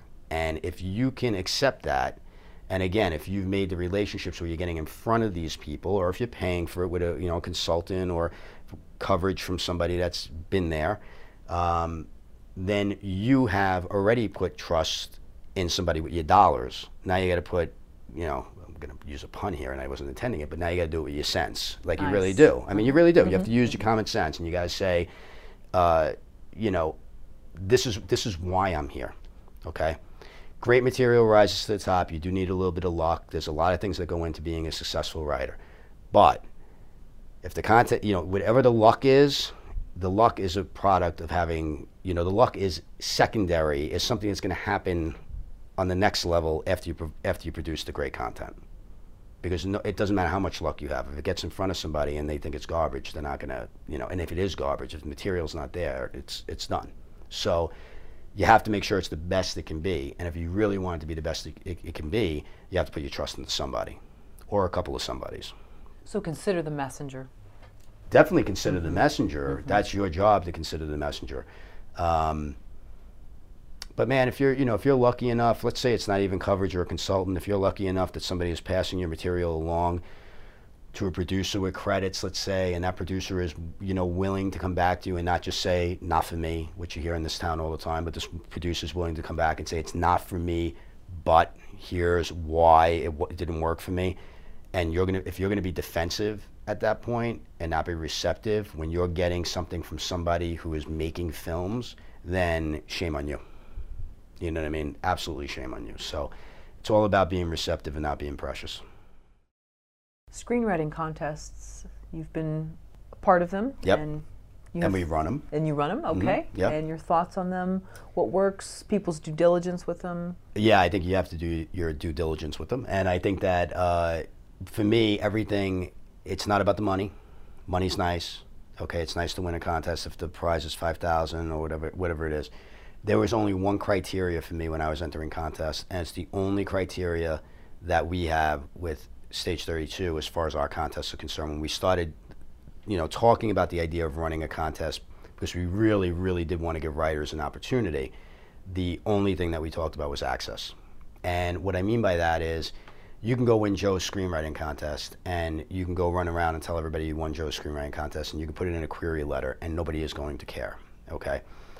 But, if you win the nickel, or you do well on the page, I love the page, by the way, the people at the page I think are fantastic, or if you win our contest, you are getting your script sent to actual people in the business that can move the rock in your career. And if that isn't what it's all about, then you shouldn't be a writer. Okay, you should, go do something else, because it should be about getting your career going. If you're going to spend the money to get into a contest, even if you don't win, if the contest has any sort of cachet, that's okay. If you're a semifinalist, a finalist, and now you're sitting at a networking thing, or you meet somebody online, and that person is you're networking, and you're making the right moves with that person as far as cultivating that relationship, and you say at some point, oh, and by the way, Script X was, you know, a finalist at the page. Now it's like, oh, well, that's really interesting because I know that contest and that contest carries some cachet.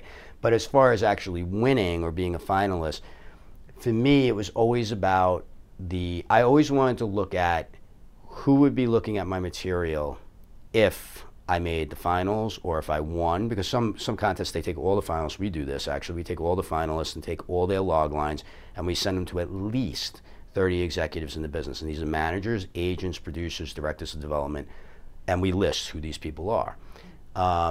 These are people that can get things done.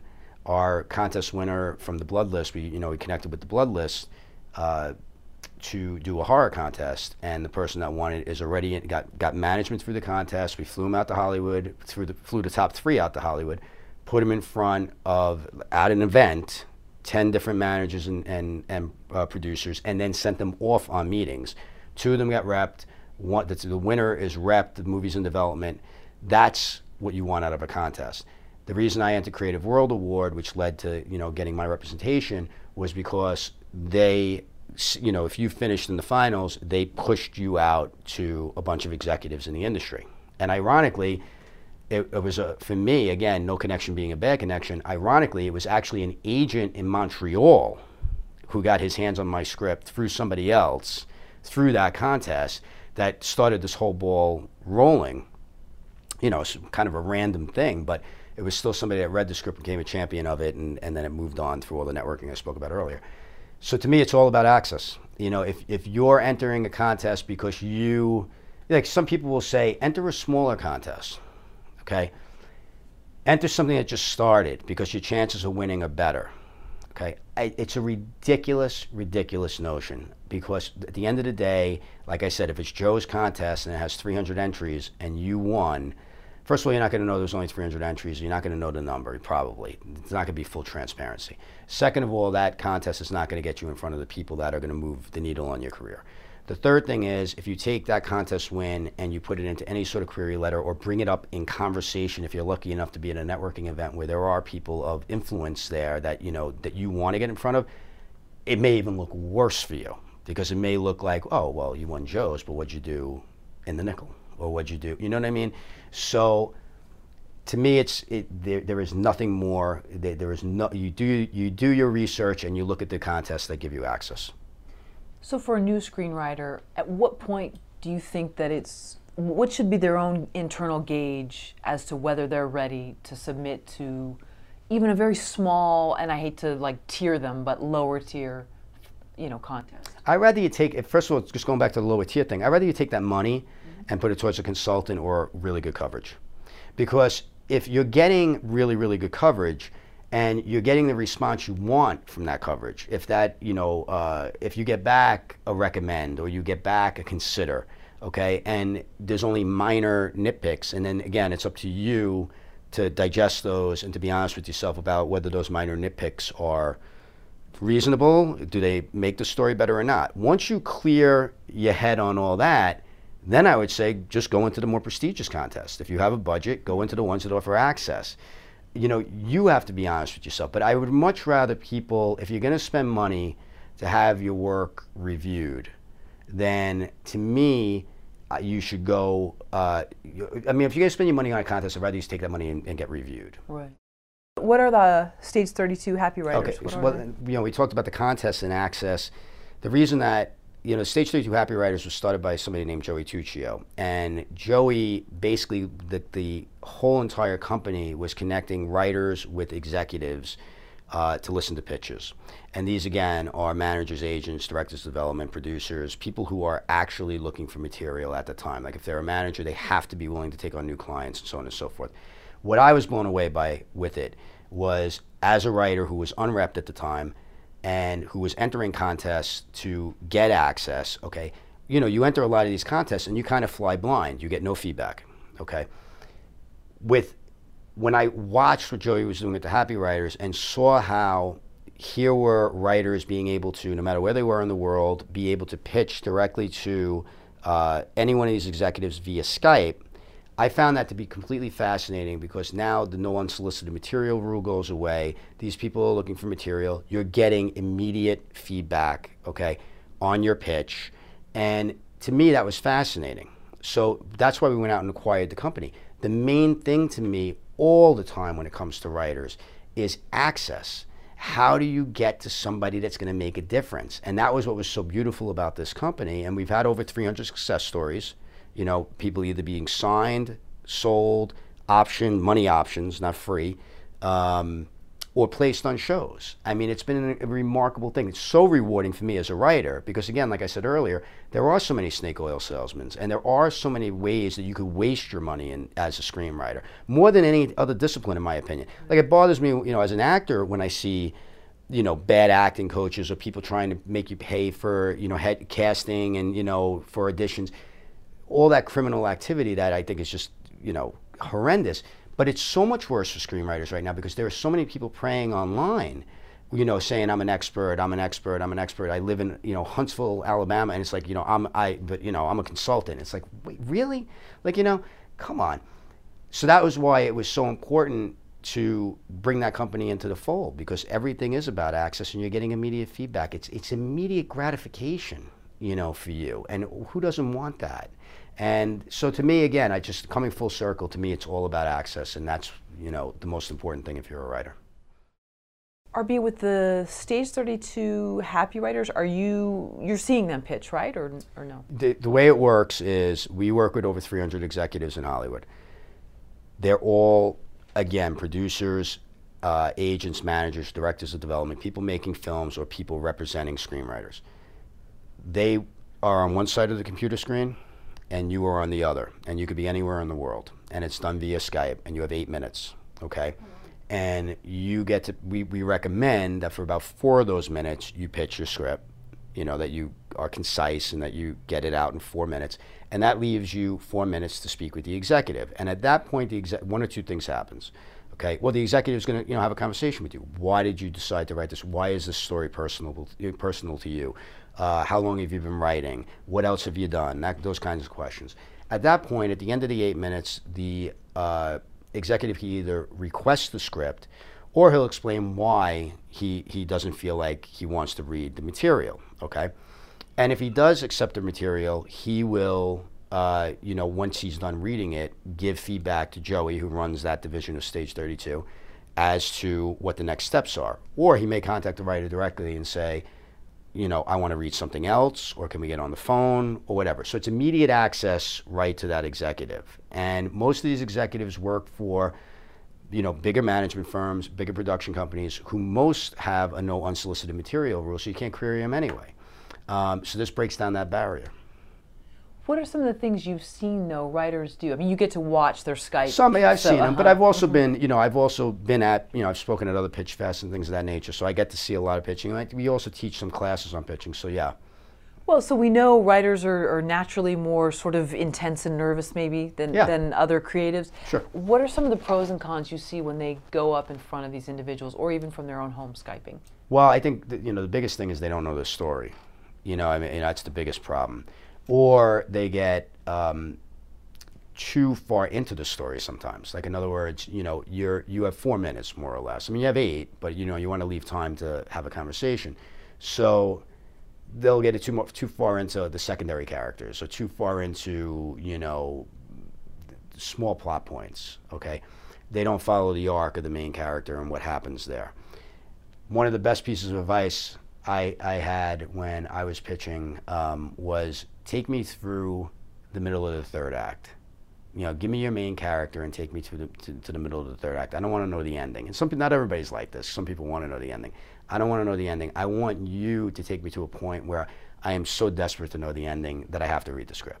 Okay, and you know, so everybody has their own ways of doing things. Some people like when you say, you know, it's Jaws meets, you know, Spaceballs, and you know, they like that kind of thing as a starter. Some people just like you to get right into the story, but the idea is to be concise, to get the main arc out, and to leave them wanting a little bit more at the end. So no more TMI, not too much information, and tease them. Tease them enough, yeah. I mean, some people will say, you know, well, tell me what happens, you know. But in my experience, I've seen it much more that, you know, leave me with a little something. Like, yeah, like, I want to read it now. Like, Right, right. I want to know what the heck happens, Know your log line, know your main character, know your arcs, know your first act break, because your first act break matters, because if you're doing it correctly, and know your inciting incident, of course, and what propels, your main character off on his journey. What does that journey entail? And ultimately, what is the goal? But leave them wondering if they get there, or maybe even how they get there at the end, We understand you're writing a book on crowdsourcing. Yeah. And it should be out in 2015.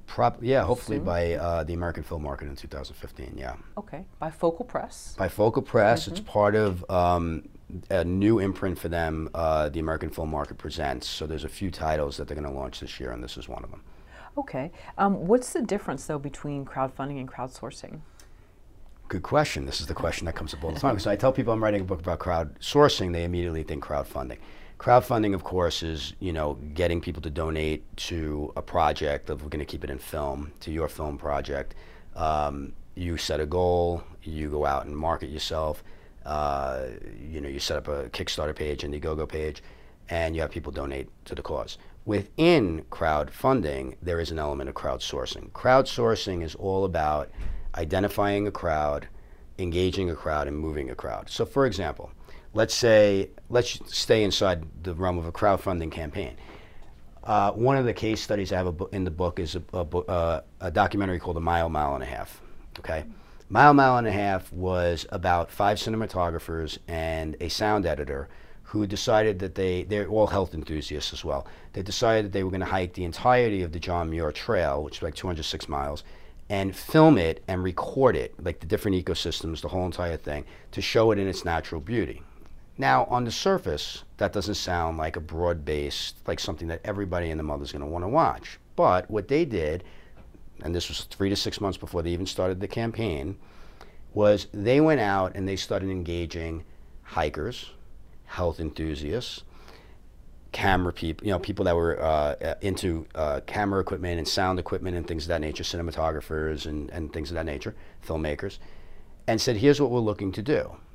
And started a campaign on Facebook and on Twitter and on the social media, and got people, for example, to, what's your favorite trail to hike? How long have you been hiking? Do you have any tricks of the trade when you're out hiking overnight? When you go camping, what do you do?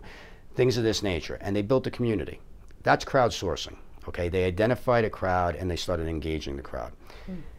By the time that they were ready to go hike and then even start this campaign, and they were going for an $85,000 raise, which is a lot of money, right? Especially for a documentary, and this kind of documentary. They had already had about 40,000 followers on Twitter, or likes on Twitter, however many, on Facebook, I'm sorry, however many on Twitter. And they had engaged all sorts of bloggers who wrote about hiking, bloggers who wrote about the outdoors, so on and so forth. All of a sudden, some of these people went to outdoor gear companies and said, hey, you should check out what these guys are doing. And all of a sudden, they were getting gear donated to them, camera equipment donated to them. All this stuff started happening before they even thought about putting the campaign live. That's crowdsourcing. That's the first 2 steps of crowdsourcing: identifying the crowd, engaging the crowd, asking them questions, getting them involved, getting them engaged. They were posting videos all the time about what they planned to do on the trail, pictures from the trail, that other people had taken. They got people who had already hiked the trail to put up their videos and stuff like that. When the time came for them to start promoting the Kickstarter campaign, they went to the crowd and they said, okay, we're ready. Now we're going to ask, would you support this project? The money came flowing in. Okay, everybody wanted to be involved because they had taken the time to identify and engage, and now they were asking them to move. So it's all about, that's exactly what crowdsourcing is. And you could do that for anything when it comes to a film. You could do that for locations, you could do it for characters. I'm doing this film and this is the subject of the film, and maybe the subject of the film is, children with autism. So you go to a group and you say, this is what the film is about, this is what my character is about. Who would like to name the character? These are the names that we've come up with for the main character. Vote for it. And now all of a sudden there's an engagement. There's an involvement. That's crowdsourcing. And so the book, covers all aspects of crowdsourcing. social media, crowdfunding, networking offline, you name it. It's got 5 or 6 case studies in it, ranging from shorts to features to documentaries, and even, you know, at Stage 32, there's a little part about that in there because we've crowdsourced the site from day one. The first day that I opened the doors to this thing, I went to 100 of my friends and I said, take a look at it. Tell me what you like and what you don't like. So that's immediately crowdsourcing, okay? Because I'm asking you to, you know, and here's some features I was thinking about adding. You tell me if you think they're good or if you have other suggestions, okay? But the bigger ask was, if you like what we're doing, if you like this concept, I would like you to go out and invite 5 fellow creatives that you know, minimum, okay? And I'm going to ask them to invite 5 more people, minimum. We've been doing that since day one. We've never paid for advertising. We've never done any, you know, outward marketing, you know, outside of our own promotions and, you know, at events and things of that nature. We have 400,000 people on the site, and it's just because people invite thousands, sometimes, you know, hundreds, thousands, dozens, you know, whatever, at a time. People will invite their entire cast and crew. People will invite their entire acting, you know, class or their, you know, screenwriting group or whatever. That's crowdsourcing. It's getting them engaged, making them understand, making them a part of it, and then asking them to go carry the message. So the intention of crowdsourcing isn't always to then launch a crowdfunding campaign? No. Okay. No. I just wanted to make sure that was clear. Okay. No.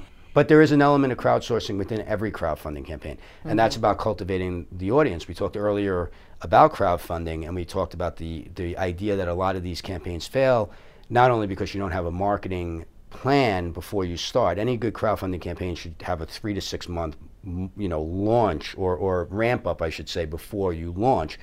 But it's approach. You see, when again we go back to that idea of hey you, as opposed to would you, you know, right. Would you like to be involved in this? Can I give you ownership of kind of what we're doing? Can I make you feel like you're a part of it? You know, going back to the mile and a half example, you know, here's this hiking, cinematography, nature, you know, hybrid. When the film premiered at the LA First Glance Film Festival, they had to open up a second. So many people showed up, they had to open up a second theater. That never happened before in the history of the festival. And it was because all these people had been so engaged for so long that they couldn't wait to see it because they felt like they were a part of it. It was a 1.5-year journey to the screen, and they were there every step along the way. You know what I mean? And they felt pride and ownership in that. They sold a gajillion, you know, DVDs at the festival. The movie ended up being #2 on iTunes in the documentary section behind Hero Dreams of Sushi, which has been up there forever. And, you know, I mean, it was all because they moved the crowd, and the crowd supported it. From the crowdfunding campaigns that you've watched from afar or even supported, been involved in, what percentage would you say don't have an idea about how to crowdsource? They know how to pull that trigger and launch that campaign and say, me, here I am, donate. But they're not that great at cultivating a community. 90%. 90%, okay. I mean, it's a high number. It's a lot of people just don't get it. And, you know, again, it's that if you build it, they will come mentality. And it just does not work in, you know, it might work with products. You know, you see like the Pebble watch or something like that. Like it might work with a product because people are so awed by and say, oh, I want one of those. But with a film, the competition is so fierce for your eyeballs. There's so many crowdfunding campaigns. And if you are popular on social media, you are getting inundated with people saying, look at my campaign, look at it, look at it, look at it. It's the people that say, hey, I'm doing a movie on da-da-da-da-da, and you go, oh, that's cool. And where you at with it? Well, you know, we're probably 6 months out from even pre-production, but this is what we're going to do. And I happen to notice that you know, it's a movie about baseball. I understand you're a baseball fan. Da, da, da, da.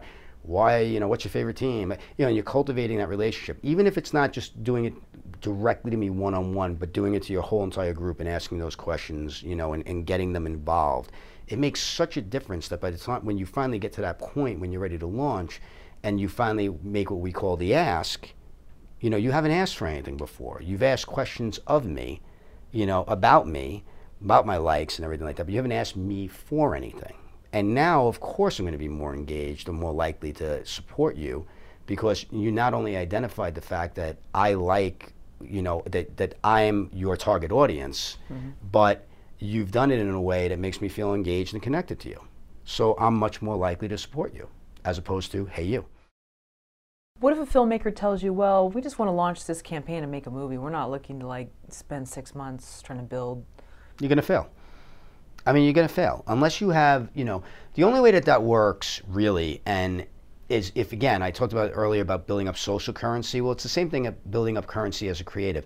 There's a reason that the Veronica Mars movie or Zach Braff, they can go out and put something up and get funded right away. Well, because they have this currency with the, with the world, I guess you could say, the online world, or the people. They have fans. They've built up this base, right? Some filmmakers, I know some filmmakers who have made some shorts who really, really cultivated relationships the whole way through and crowdsourced the whole way through and then hit their goals. And then when they come back to do the second movie, it's a little easier, okay? And when they go to do the third movie, it's a little easier because they keep these people and they keep everybody involved, that entire crowd. But I've also seen, and this happened, this is actually going to make it into the book, where same exact example where you have a first-time director who really worked social media, raised, I think it was $10,000 for a short. Everybody got a copy who donated, everybody loved the guy. He went to do the second one, he did the same thing again, great. He went to do the third one, did even better. He won some festivals and everything, and all of a sudden he got a big head. And he said, well, I could just throw it up now. It was a year between, now he's going to do his first feature, and he needed a little bit more money, and he said, I'm going to go right back to the crowd. Of course they're going to support it. But he threw it up. He didn't engage. He didn't, all of a sudden he became, oh, I'm here, like his tweets became, I'm here and I'm there and I'm off doing this, and, it became like, like a Gump kind of thing, like he's, hobnobbing here and hobnobbing there, and nobody cared. Nobody cared anymore. It became, now you want, because every ask got bigger, like the raise got bigger, and he ended up not making it, and now he's struggling to get money for his next short. You can't, I just can't stress it enough that, it really, especially when it comes to crowdfunding, it all comes down to relationships, and it all comes down to building those relationships and keeping those relationships. Even, a mile and a half to this day, okay, the film premiered 2 years ago, to this day, they are still engaging their audience. They are still putting videos out and just updates and saying, hey guys, we're hiking this weekend. Like, what are you guys up to? Like that kind of thing. It's, there's something to that. Again, you feel ownership, you feel connection. And that's really what it's all about. It's crowd funding. It's crowd sourcing. It's moving a crowd. It's not moving an individual. It's not yelling at an individual. It's not making demands of an individual. It's identifying, engaging, and moving a crowd. So with the other filmmaker who was not successful, was it the third or fourth time out? Fourth time. This time with a feature, yep. Was it more of an expectation and I don't have to do the dirty work? Or it was ego and hubris. It was this idea that, they supported me the whole way through, and he forgot how hard it was to get to where he got to as far as getting that crowd to follow him. And now he had kind of turned his back on the crowd because he was saying he wasn't releasing a video every other day or going to his followers and saying how you doing, or this is what the movie's about. Here's a clip from here's a scene. Like some people will take 2 pages of the script and say, here's a little teaser of what we're looking to do. What do you think of this? And people are like, oh, it's really, really cool. Or maybe you should change that character's name to this or whatever. But you're engaged. You're involved. He wasn't doing any of that. Instead, he was saying, well, now I'm in Paris and I'm talking to this guy, and and people were like, well, yeah, but we're still here. Don't go all the way up here and not, you're not giving us anything. You're not engaging us anymore. You're not keeping us involved anymore. And if you're going to crowdfund, I don't care what you're doing. If you're going to crowdfund, and I don't care what kind of success you've had, you do have to have that element still. You have to keep people engaged. You have to make people feel like they're a part of it. Don't you think people want to see that quote-unquote Instagram life a little bit, though? So they can kind of vicariously live through that? But not if that's the only thing you're doing. This became, it's a case study on how not to do things. It became, instead of, it wasn't just the Instagram life, and it wasn't just like, hey, I'm here, like I said, like Gump or Zelig or whatever. It was selfie here, selfie there, you know what I mean? Living, hashtag living large, you know what I mean? It's like, that kind of thing. Yeah. And people, people are going to tune you out. You're done. There's the next thing, and there's the next thing, and there's the next project. I could throw my weight around the next one. I could I could donate to the next thing. Right. So he didn't become, he wasn't appreciative anymore, and maybe almost rubbing it in people's faces a little bit. Yeah, but the biggest thing, even if it wasn't so much, maybe he was appreciative. Maybe he still had, but he wasn't engaging. Gotcha. He wasn't connecting.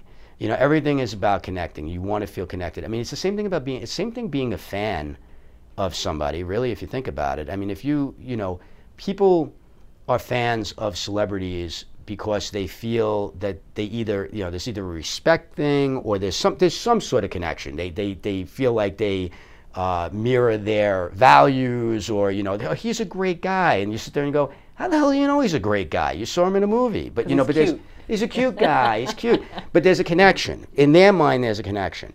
And when you sever that connection, you lose people. It's why some movie stars, are here for the longest time and then they fall down. It's not always just age. It's just, or, sometimes it's just a disconnect. You know what I mean? And it's certainly that way when it comes to crowdfunding and crowdsourcing. It's and social media. I mean, again, it's the same thing. The people that organically get a lot of likes are the people that, if they're not celebrities, the people that, the people that get a lot of likes, a lot of followers, are the people that engage. They're the people that, aren't just out there, like I said, broadcasting. They're out there posting great content and talking about it and asking questions about it, or taking somebody else's content and saying, what compelled you to write that? What compelled you to do that? That's really interesting to me. Thank you for posting that. It makes a difference. You know what I mean? It really, really does. It's certainly no different when it comes to crowdsourcing and crowdfunding. So you talk about collaboration. What if a collaboration is not working? What if it is unbalanced? What is the best way for all of the collaborators to handle that? You mean, like if you have a film set and you have one person that's disruptive, or? Not so much. I mean, just like, we're all in this to collaborate because we're all now these multi-hyphenates, right, with the advent of crowdfunding and DSLR cameras and stuff. So we can all kind of do this project on our own, but we need the help of others. So you're in a collaboration, and the collaboration is unbalanced. It's not necessarily on the film set. It could be, everybody has their role. Yeah. And how does someone handle that amicably? Oh, I said the word, amicably. Well, I think, I would imagine that in that particular situation, there's going to be somebody that's going to be in charge. And I think that person needs to be able to take the temperature of what's going on. And, I think it speaks to what I said earlier about the fact that there's more competition than ever. So if there is somebody, everybody's expendable. I mean, that's the bottom line. Everybody's expendable. I mean, I've seen people fired off of shoots 3/4 of the way through it. I mean, a little tougher with actors, but I've seen, really quality DPs get knocked off, 75% of the way through it because he's being a disruptive force, or he thinks that he wants to override the director or whatever. It's tougher than ever. It's funny. There's more competition than ever right now, because the barrier of entry to making a film and the proliferation of places where you could distribute a film, the barrier of entry has gone down. The distribution channels have gone up. That means more people rushing into the arena, saying, I can do this, I can do this, I can do this. Okay, that's good and bad. The bad is there's so much noise. Okay, but the good is that you could rise above that noise very, very easy. Okay, being professional, putting your best foot forward, being a true collaborator on and off the set. Okay, assisting people, showing your best face online. Like we said earlier, filling out your profile online if you're going to do that kind of thing. Okay, every one of these things gives you another percentage advantage. It could be 5%, 10%, 15% over what other people aren't doing. So to me, if you're going to have somebody that is going to be a disruptive force, or somebody that is throwing off the balance of things, I think you try to address it and you give somebody the benefit of the doubt and see if there's some sort of underlying circumstance that's causing that person to be off kilter. But if it ends up just being a personality dispute of some sort, man, the pool is filled with people that could replace that person. How do you sever it? Well, I think you got to be honest. I mean, I think everything comes down to honesty in this life. I think you just have to be honest with the person and, say it's not working. I mean, I just think that like we said earlier when we were talking about screenwriting, if you're not getting honesty, then you're getting, all you're doing is setting a person back. If you're just telling people good things and you're not being honest, how does that person grow? How do you grow? So I think everything in life comes down to honesty. And so going separate ways and probably just not speaking your truth to other people about it, because then that might poison it for another person.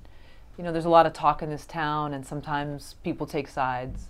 Yeah, well, I think, when it comes to Hollywood, I think you need to be the ultimate diplomat. I mean, I just think it's the way it is. Nobody wants to burn a bridge in this town because, it's been said a million times before, the person that's in the mailroom today could be running the studio tomorrow, and it's not unprecedented. I just think that if you handle yourself in a professional manner and you handle yourself in a collaborative manner, and, that second part is difficult for some people because we do a lot of work in isolation. Writers, filmmakers, even actors running lines, with learning their lines. But if you embrace a true collaborative spirit, you're not going to get yourself in trouble in this business. You're not going to find yourself in those situations very often, or you shouldn't. And if you do consistently find yourself in those positions, then I think you need to look in the mirror. What about if one force seems to be overriding the force too much, and one personality is too strong? How do you know the balance is right? Well, I think everybody's opinion matters. I think healthy debate, is always great. If somebody is unwilling to yield their position at a certain point, I think that that's just another thing that needs to be addressed. I mean, I just think that, again, this is a collaborative business, and we all, great films, even great theater, it happens because everybody pulls in the same direction. And, it's very, very rare that something comes together that's great where there's been controversy or conflict throughout. So if the person that's being headstrong can't yield, then, like I said, pull somebody else out of the pool. Speaking of Coppola, what does he say? Everything you build with great passion invites chaos? Well, that's true too, but I think it invites chaos within more than, I think it's internal chaos. I think, Coppola, I love Coppola, and he talks a ton about the internal challenge of the artist and the creator. And I think that's more of what he's talking about. I think that we create a lot of chaos for ourselves, and I think we create a lot of chaos for ourselves, doubt, fear. I mean, it's prevalent always. I don't care who you are. There's always, anxiety. But, you deal with it the best you can, and you don't put it out onto somebody else. You don't, transfer it, Future for Stage 32? Yeah, we have so many plans and, only so many bodies to execute them. But, I used to joke that we wanted to be Home Depot for filmmakers, and now it's becoming much less of a joke with each passing day. We laugh a little bit less about that because, we want to provide every single tool possible, for filmmakers or all creatives, I should say, from concept to completion, we used to say, but now we're talking about, concept to distribution and beyond. And, we have a lot of people on this site creating incredible content, and we want to be able to curate that content. And we want to be able to take our most respected members as far as their talents are concerned and their work is concerned, and make sure that they're showcased and make sure that they're highlighted. And, like I said, we just distributed our first film online, which was Cut, and we plan on doing a lot more of that. And we just have a lot of plans in the future that I think are going to be really, really exciting as we move into this streaming, distributing, all these new outlets and all these new opportunities. We want to be at the forefront of everything that's embodied with them. And so Stage 32 was born from you being on a film set and wanting to connect with people? It was born from a lot of different things. Like I said, the embryonic idea, even though maybe I didn't realize it back then, was my acting days in New York and seeing so many people leave the game. The second part was being on the set of Another Happy Day, the film that went to Sundance, that, again, we had this family and then everybody went home and they were all looking for jobs, and very, very talented people. And I felt like there had to be a better way with that. And then the third thing was being at the American Film Market. We were there to sell a film, and I was watching people come from all over the world, taking their lottery shot, more or less. I don't want to call it a lottery shot because I mean that's actually not unfair, because a lot of people came with quality material, but it sort of a lottery shot in the sense that this was their week. Okay, they were going to take, they had saved up all their money, traveled halfway around the world, and now they're going to try to do this. And when I spoke to people and said, what happens if you don't? Talking to people from Australia or people from Japan and saying, what happens if you don't sell here? And they were saying, well, probably come back a year from now and try again. And I said, really? And they're like, well, what else are we supposed to do? We have no other connections. There's no other way to get to people. And I said, that was the final straw that I said, okay, I have to do this. So the idea I really had the idea back in like 2009, but it took me 2 years to convince myself to actually go do it, because I knew it was going to be a huge undertaking and a lot of my time. And at the time I was, writing and producing. So, well, I still am, but I mean, I didn't want to pull away from that. But I just felt like it was necessary. There was a need. And I really did believe, coming from an internet background and having run some businesses in the internet space prior to all this, I really did feel that niche social networks were the next big thing. And that people that, were on broad-based networks were going to be on broad-based networks for friends and family, and not necessarily for their careers. And I think that that's proven to be true. I think that, most people use Facebook and even Twitter to a certain extent to, for friends and especially Facebook, for friends and family. But the people, all these niche networks have popped up for hobbies and for specific business. And for this industry, there was nothing. And, stage 32.